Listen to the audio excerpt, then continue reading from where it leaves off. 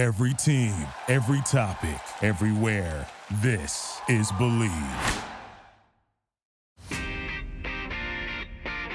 Almost live from the trenches of New York City, here are your middle-aged warriors, Chris Cimino and Rick Summers.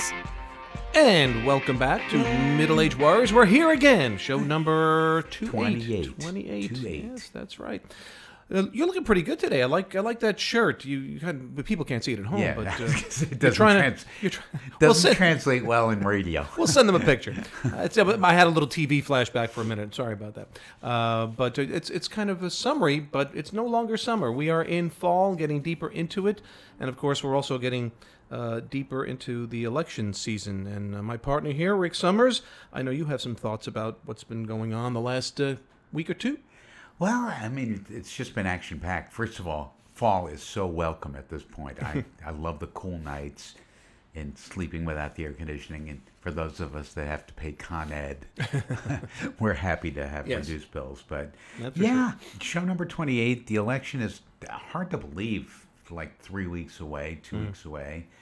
And I'll be glad when it's over. I really will be. I have a feeling, though, it's going to take a while for it to be over. I mean, we are already hearing how this is going to be challenged. We are not going to know or have, I don't think, an official announcement of a winner and president on election night. I just don't see that happening. I have a sickening feeling this is going to be dragged on for quite some time, especially if somebody loses. Now, you told me you voted already? I did vote already. I did get my my mail-in ballot and then drop off at a designated area. Mm-hmm. I'm in New Jersey, so that seems to be... They're pushing it in New Jersey, I think, more in terms of... And I guess that varies from state to state. I'm not really sure. I will tell you this, that I did apply for an absentee ballot, which arrived a couple of days ago, so I was thrilled about that. But I fully intend to go on Election Day to a poll and vote in person, because I enjoy that experience. Well, it is something, and that kind of makes you feel, obviously, more connected to what you're doing when you go into an actual booth and you press some buttons and the curtain closes behind you, But I guess, we're not sure where things are going to be as of this recording. COVID is starting to show its ugly head once again here in the tri-state area, in and around the city, and there are hot zones and places and areas that are being shut down. So who knows? By Election Day, I hope not. But it could be worse, and it could be that much more difficult. You know why I really like to go? Is because you get that little sticker. You get the sticker. I voted. All right, I'll see if I can get one of those for you. I know some people, but again, we're getting closer to it. And of course, what we've been watching over the last week or two, last night we saw the vice presidential debate. How did you think that went? Besides the fly in his head, which I did not notice, but apparently Twitter exploded. With a picture of, very funny. And it was a little black fly on such a wide head. Yes, what a contrast. Yeah, the pictures and couldn't hide. No, really, that poor fly. I'm glad nobody came out and smacked the fly with a fly swatter, which I think might have been telltale. might have been rude. Yeah. But what did you think about the outcome and how Kamala handled her first time in that kind of... I thought she was pretty good. I think I wanted her to be stronger. I thought Pence did a really good job doing what he had to do, which was not really answering anything. Well, that's a typical political scenario. Don't quite answer the question that you were asked. Well, you know what? And it was interesting because I watched CBS's coverage afterwards, and John Dickerson talked about schooling for debates. And the first thing they teach you in debate school, I guess, is you don't answer the question. You find a way to get to something else that you want to talk about. And make your point, and that's what they did. I will say this, at least, though. They were both much more civil and respectful of each other. You felt like you were looking at two professional politicians. Yeah. That's what we had. So, maybe they didn't get to the nitty-gritty of debating the issues as specific as we would like to have heard, but at least it was a relief to not feel embarrassed about watching it. Yeah, I mean, the presidential first debate was such a shame. I really just wanted to crawl under the chair and hide and pull down my American flag because I was ashamed to be. Not so much cringing, at least this go around. Yeah. NFL season, that's trying to chug along. As a Jet fan, I have to tell you, I'm already done. I'm exhausted. I'm done. I can't be bothered. They, as an organization, out of all the teams I root for, and most of them are perennial losers. Occasionally they win. The Jets, to me, are the saddest. It's just a sad. It's a sick patient all the time. They really are. The entire organization. So I don't know where that's going. I know they've canceled a couple of games now, or at least 1 or 2 games for Tennessee, I think. Yeah, for COVID. The Titans. By the way, I hate the new Jet uniforms. Oh, it's basically black with a little dark green. Yeah. They look like they're wearing superhero outfits of some kind or something, And they're we far know from they're it. not superheroes. They're not playing like it. That's for That's sure. for sure. MLB playoffs are going on. Yeah, I caught a game last night. Tampa Bay, I guess, beat up on the Yanks. Of course, being a Met fan, I'm not exactly rooting for the Yankees, but I mean, you have any feelings at all of any team? You're really paying any attention to it? No, but I hear that LA and San Diego are battling one another for whatever is the National League pennant. I don't even know what it is anymore. Well, I'm ashamed. To me, it's a tournament. This was not a season. Yeah. This was just kind of a long tournament. And we lost a rock icon also this past week. This was, and I wasn't a huge fan, but I got to tell you, I always liked him, and I was really sad. And know he's been struggling for a long time. We're talking about Eddie Van Halen, and a real decent guy. And I was really touched by what his son Wolfgang posted. That was pretty awesome, wasn't it? Yeah. To have your son do that is just amazing. Those words were amazing. And, over the years, he was married to my young crush that I had. Yeah, me too. Did you really? Yeah. Oh, I just adored Valerie Bertinelli. Absolutely. I adored her. Still do. Yeah. And she's really a sweet, sweet person. She's been on the Today Show a few times, and my girlfriend has worked with her, in the makeup room. And she's just a really, really sweet person. She was actually there with also Eddie's current wife, bedside. So sad to see the passing of somebody like that. But man, he battled this for quite some time. He was a fighter. He had this for several years. This was absolutely, going on, and he had, a big part of his tongue was taken out from tongue cancer, and it's tragic. Yeah, and he claimed it was from a particular pick that he used. And he would always have it in his mouth when he was playing. Really? And he thinks that might have been the reason that started that, which is kind of bizarre. But that was something that he had written about a long time ago. So on today's show, we've got I'm very excited about this. I am too. I'm a big fan of sitcoms and the concept behind sitcoms and how they're created. So tell the folks who we have today. We have a guy who is an Emmy nominee for his work on a TV special called I Love Lucy, the very first show. And he is a People's Choice Award winner. And his name is Billy Van Zandt, a Jersey boy. Yeah. Well, there's another Van Zandt that people know about as well. Yes, which is his, I believe little Stephen is Billy's younger brother. Is he young? He might be a younger brother. I believe so. Yeah. Might be a younger brother. Maybe This is a talented family, though. Yes, let's be honest. It really It is. is. But he's done some amazing work with incredible, iconic, comedic talent. Can't over wait the to ask years. him some questions Yeah. about it. So maybe we'll get to that in a couple minutes. Yeah, looking forward to that. He has a book that was just published this year with his longtime friend and writing partner, Jane Milmore, who just sadly recently passed away. So we'll talk about all of that. Lots going on there. Before we get Billy on the Zoom call. When are we going to end the Zoom? I know, really. I had enough Zooming. I know. Any other final thoughts before we get to the interview? No, I'm just glad it's fall. Can't wait for snow. Oh, here we go. Here we go. What can I say? The ex-meteorologist who that became a word that meant nothing but a headache, and I still get agita just when somebody talks about snow, That's even my though cross I love snow. That's my cross to bear. I like snow. Exactly.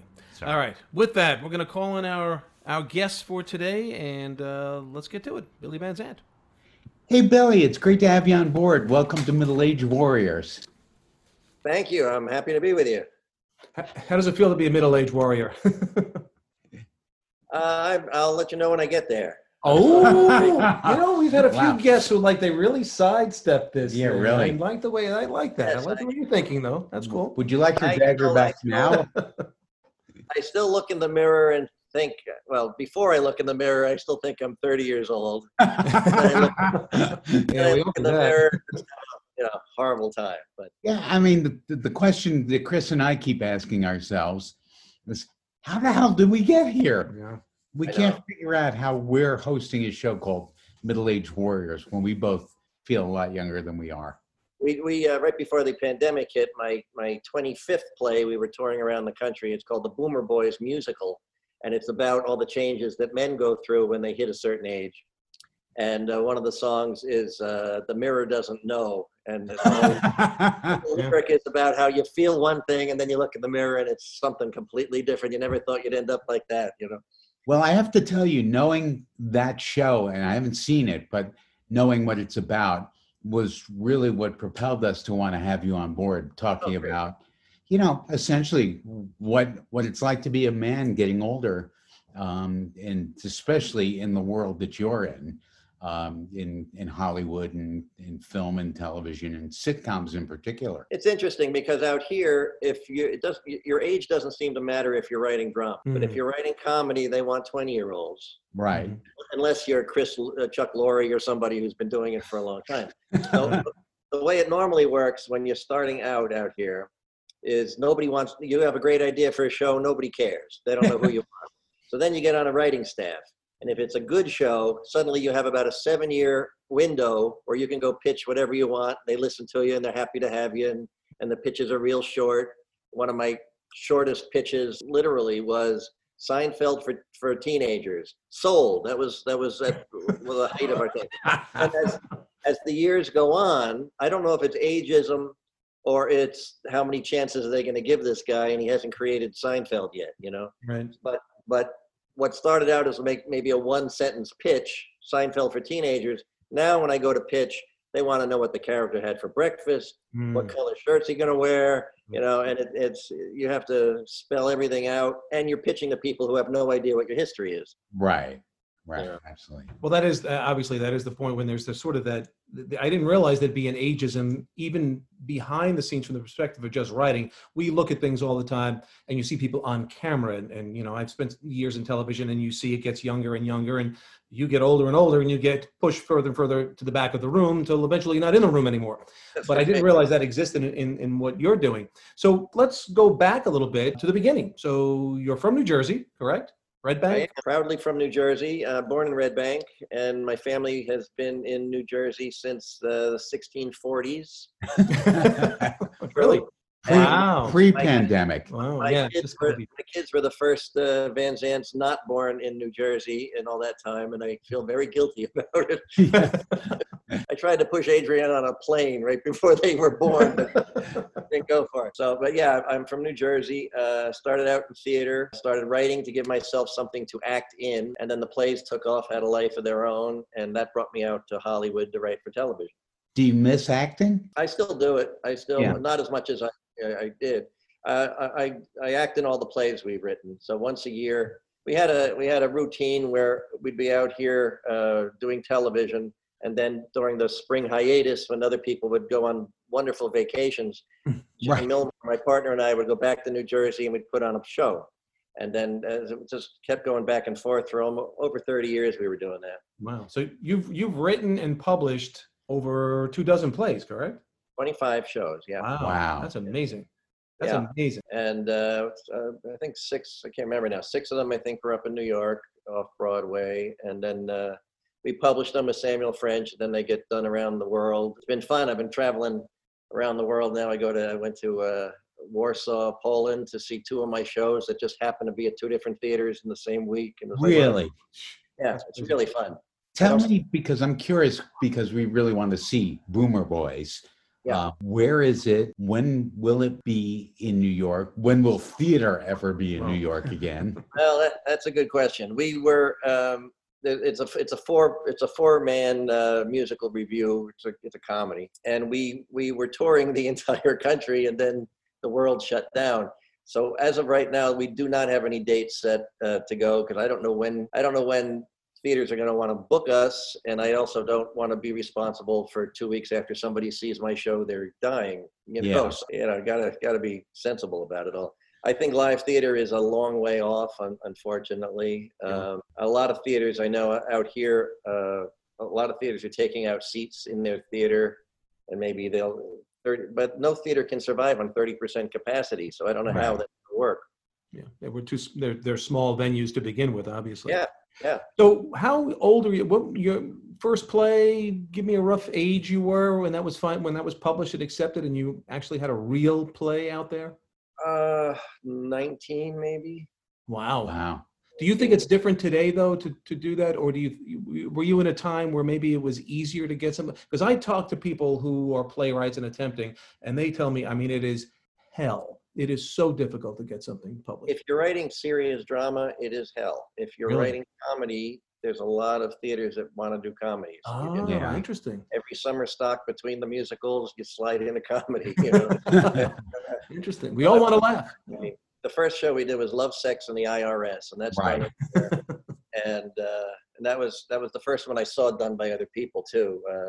Jane, my writing partner, her uncle just happened to be driving through the streets of Hawley, Pennsylvania, and saw a poster for our show right after we had published it. So I immediately got in the car, drove up there to see our show for the first time that we weren't in. And we became very friendly with the people at the Ritz Company Playhouse, and they do one of our shows almost every year. So we almost go. Wow. Yeah, I might be one of the only people that you know that knows Hawley, Pennsylvania. I actually worked up in the Northeast PA for a while. So yeah, I love it up there.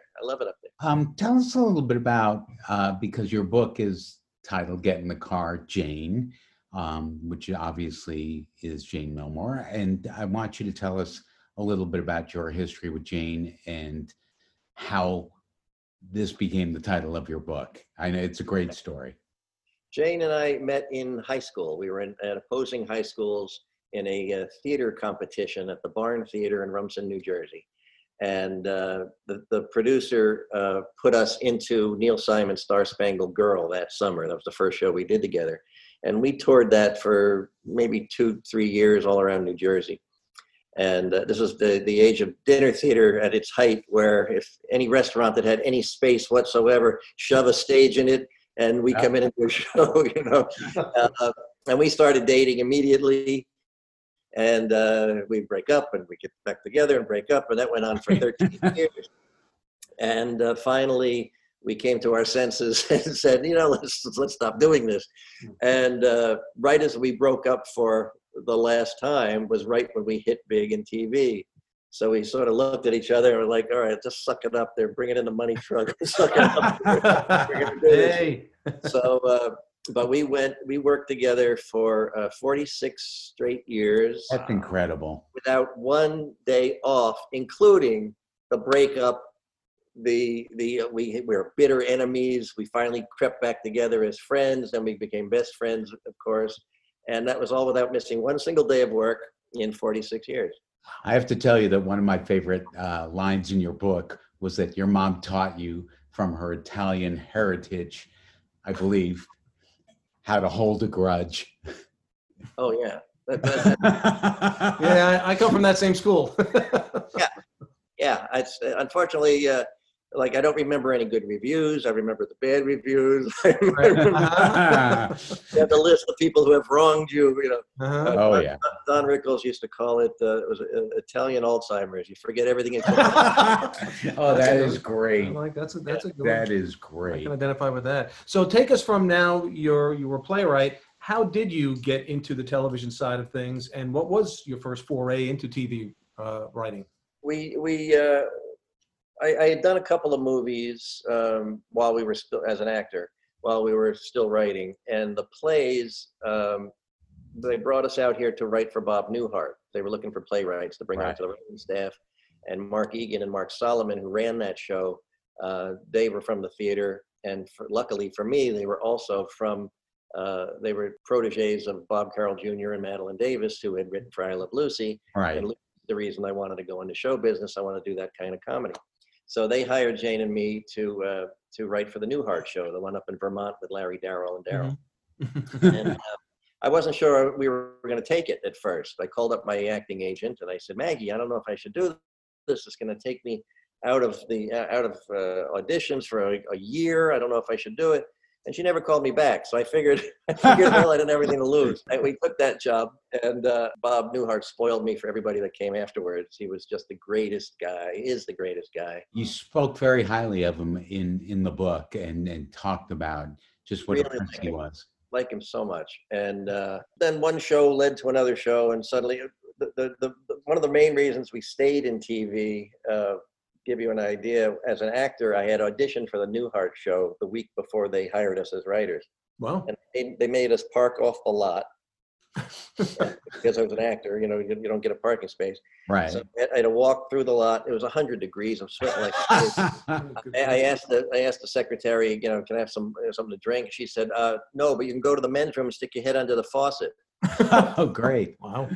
2 weeks later, literally 2 weeks later, Jane and I were being interviewed as writers. Drive onto the lot. We park next to the sound stage. Can we get a drink? It was like, you know what? The acting thing can wait.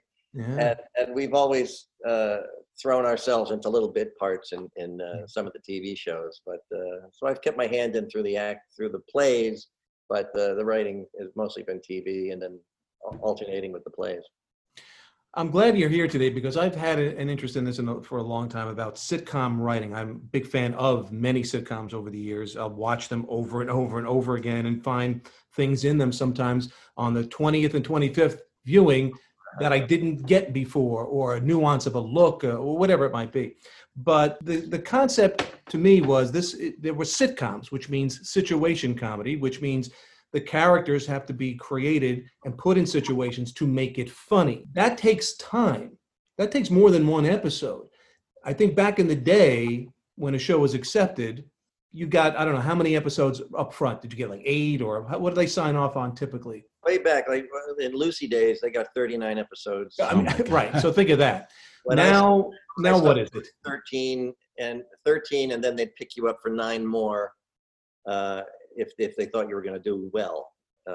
And now mostly these are network shows, maybe 27 on a full year, but Netflix and those kind of shows, 10 episodes and out, which I love the idea of. But I think I've seen on network sometimes a show, I think maybe 4 or 5 episodes and it's gone, because it didn't do very well. But from the writing standpoint, I watch some comedies now. I'm not going to name names, but I can't. I can't. It's basically set up line, joke.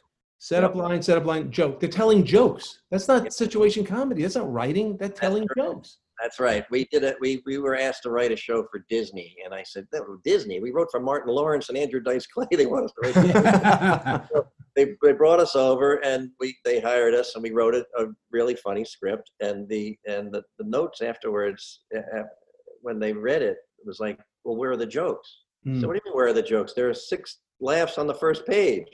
Well, I don't see them because they weren't set up jokes. They were character jokes, the character-driven thing, which is how it should be. And that's what makes the difference between a good show and a bad show. The one thing I will say in support of anyone who does have a terrible show on the air, I know the jumps they had to go through to get them on the air.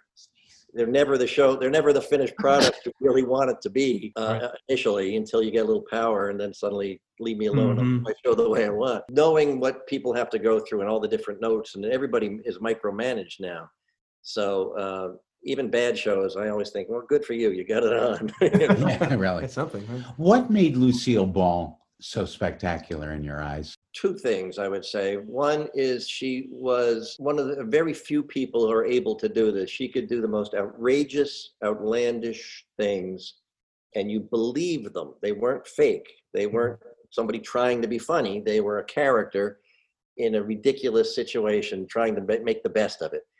Very few people have gotten away with doing that. And secondly, her timing is impeccable. If you look at some of the shows, like the Candy, the Factory, that came to mind immediately. Yeah. Those aren't scripted laughs that she's getting, because it's all in the moment, And when she's stuffing them down her shirt and sucking on, that was all Lucy's timing, and that's something you're born with. That's something. It's a rhythm. It's a musical rhythm, basically. And hers was the best. And through her, I learned to love Buster Keaton. and I didn't realize at the time until I started studying a lot, is that he coached her at MGM when after he was done with his major career. He was a gag man at MGM, and he took her under wing and he taught her how to use her prop. And so through her, I love him, and pretty. There was a degree of physical comedy embedded in it. She really balanced that so well, because sometimes some comedians are purely physical and then there's not much beyond that depth, but she really had both. She mastered both. Yeah, and she didn't care what she looked like when she was laugh. I've worked with some ladies who, give me some Lucy stuff to do. I was like, what do you mean by Lucy stuff? And they mean some big physical thing. And then, there was one where, we said, okay, we'll give her a thing at a pie eating contest. That'll be, and by the time we ended up filming it, she wanted a wig so her hair didn't get messed up. She had to, she had to do it with a knife and a fork. I was like, no. Wrong. Not funny. Yeah. You talked about Bob Newhart before. Is there anybody else, or in particular, even above that, for you, that was the best person to work with? Don Rickles. Who was it?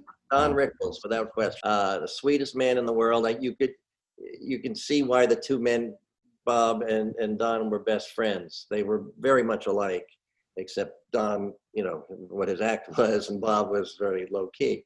But Don was so much fun, and he was very insecure too, which I thought was very strange. We had dinner with him once, and we were walking out of the restaurant, and Warren Beatty and Gary Shandling were walking in, and Don just stopped and for 20 minutes just ripped them apart about how big Warren Beatty's head was, and Gary Shandling sleeps with animals, and he just kept going on and on and on, and we were all crying, and the guys didn't say a word. They just stood there and they laughed and they cried, and we walked outside, and Don very timidly turned to Jane and me and said, "Did I do okay?" Oh. Yeah, it's sweet guy. I love this whole family. I still love his family, his wife, Barbara. Great people. No, in terms of Sorry, you've talked about running into some. I don't want you to name names, but have you had talent you had to deal with that almost every line that you wrote they want to do differently? They got to play it differently than you see it. And how did you deal with that if you did have to deal with it? Initially, every stand-up comic I've worked with, and I've worked with a lot, that most of our sitcoms have been based around stand-up comedians. They don't trust you at first, and I don't think they necessarily should, because they've been their own writer, their own producer, their own actor, director for years before they ever come to us. And suddenly, they're coming to an executive producer who says, "I know you've been doing this for 10 years, whatever, but now I'm going to tell you what's funny and what's not funny." So there's a weird little trust moment you have to get through. For the most part, if you're a smart producer, you will listen to them. But if it doesn't, and I do this with writers who work for me too, if whatever they're pitching is not propelling the story forward, I don't want it in the script. So you may have the greatest joke in the world. Phyllis Dillard actually taught me this. She said, if you have a joke that's brilliant and only 50% of the audience gets it, it's the wrong joke. And so a lot of times you'll find ways to work the stand-up comedian's bits into the show, but they have to be part of the story. I wanted to ask you if you've actually ever done stand-up. I did in one of our plays. I was harassed by a bunch of people why don't you do stand-up? You have to do stand-up. I said, I'll write it into a play. So I did. I played a stand-up in a show called A Little Quickie, and it was fun. I enjoyed doing it. And I probably should have gone that route at some point, but I just never did. I don't know. I liken doing stand-up comedy to being circumcised when you're 21. Yeah. Yeah. We'd always go to the Comedy Stores every season when it came time to write a show. The agents would send you to the Comedy Store and look at all the new people. And you could tell in 3 seconds, that guy's got an act you can do something with. Nope, that guy, I don't know what he is, So, but I like working with stand-ups. I do. But for you, Billy, in terms of you've done a lot of different writing, what's your favorite form of writing? Is it TV, plays, film? What would it be if you had to choose one? Theater. I like doing the plays. Yeah, really? Because you're in control. You're in control of what you're doing. When I first started in TV, Sam Bobrick, a playwright who also wrote for television, he sat me down. He said, "You're a playwright, yes?" And I said, "Yes." He said, well, then you're used to being the top of the pyramid, and everyone in the theater works to please you. Welcome to television. You are a blueprint, and people are going to do whatever they want with your work. He said, if you don't understand that now, you're going to have a problem. And I did at first. Somebody wanted to change hello in my script to hi. I got offended. Like, what was wrong with hello? You know. Then when you run your own show, you do it your own way. And until then, your job as a writer on a writing staff is to imitate the creator of the show. You're imitating his or her writing. That's your job. It doesn't matter if you think you're better than them or you're, you know, whatever. You have to imitate them. And then when you get your own show, you do things your way. I have a question, but we'd be remiss in also not mentioning this. Get in the Car, Jane. Right. And Jane, you lost Jane back in February, correct? We did. Yeah, she fought pancreatic cancer for 15 months. Oh my goodness. And it came out of left field. She had no symptoms. She just turned yellow one day and went into the doctor, and they said, guess what? You have pancreatic cancer. And we kept thinking it was a wrong diagnosis. She kept trying different things. We really thought it was a bump in the road and it was not going to be as serious as it was until about 2 weeks before she died. She insisted we work the entire time. So 2 days a week I was going out to her house and we were working on scripts and stuff. And it's mind-numbing to me that she's not with me anymore. Yeah, it's a horrible loss, and I don't know if I'm going to get over it, but we'll see. Was she alive to see the book come to fruition? Yeah. She actually helped edit the book. At one point, she said, "I didn't throw a teapot at you. I threw a vacuum cleaner at you."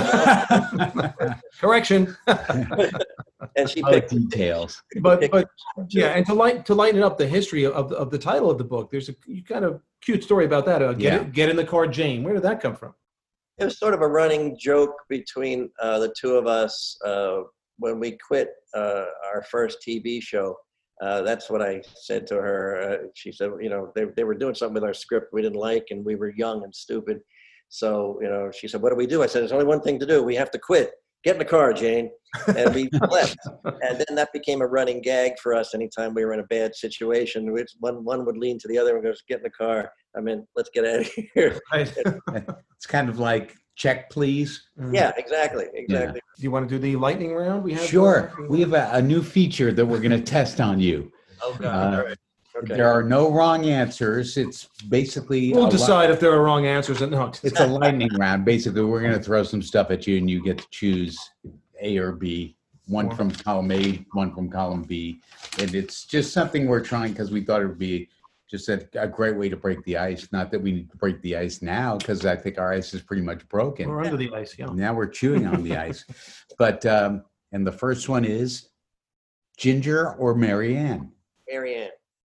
Red, white, or rosé? Neither. I'm allergic to all three. All right, tequila or scotch? Scotch. Okay. Dog or cat? Dog. Flintstones or Jetsons? Ah. I'll go Jetsons. Yeah, interesting. Beatles or Stones? Beatles.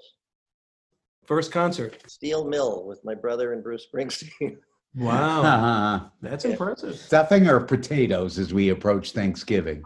Always potatoes. I actually have them in almost every meal. I'm a fan. And finally, first president you ever voted for? Ah. Herbert Hoover. No. Lincoln, no. I think it probably was, how old was I? Probably Jimmy 18. Carter. Maybe Jimmy Carter. 18 would be what? Yeah, I was trying to remember myself on that one, do the math. That was Carter was elected in 78, No, that would be too late. 76. And then Reagan was after that. Right. Reagan was 80 though, wasn't he? Yeah, Yeah, he's 80. 76 to 80. Oh, it's So, probably Gerald Ford or somebody, right? Yeah.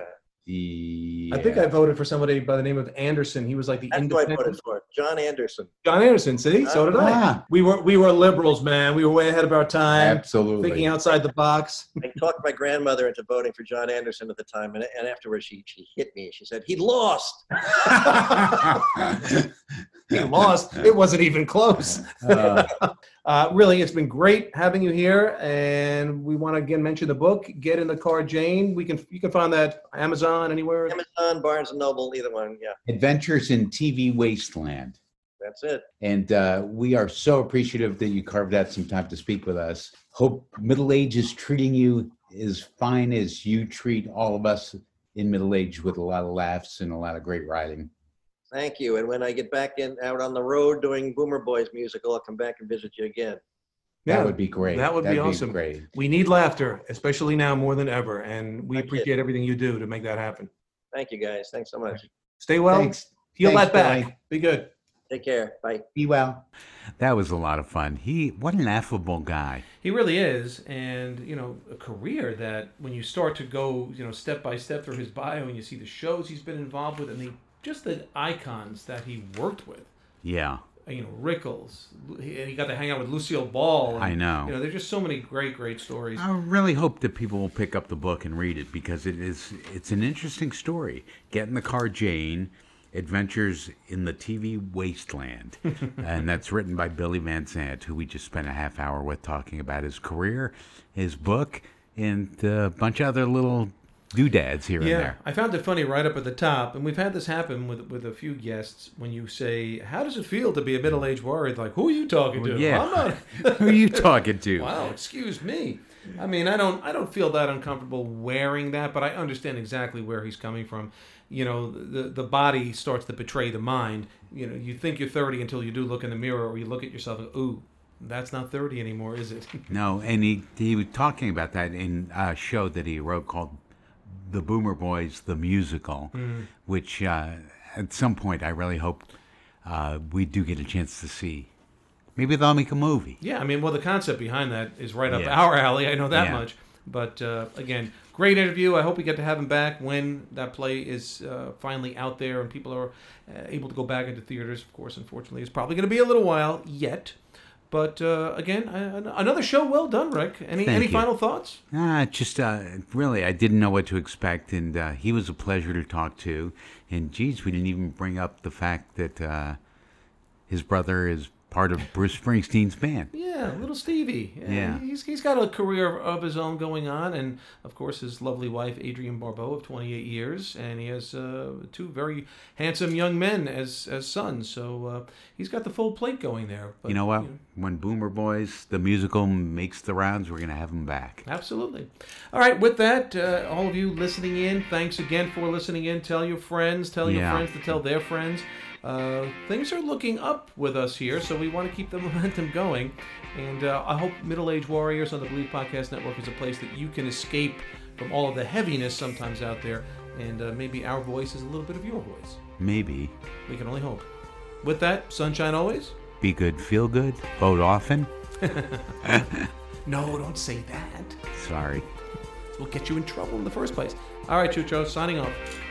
Hey, if you enjoyed the show, please subscribe and rate the show on iTunes, preferably 5 stars, no begging. We're available also on your favorite directories: iTunes, Spotify, Google Play, Stitcher, Luminary, and TuneIn. You can find us at Believe.com, that's BLEAV.com, and at Believe Podcasts.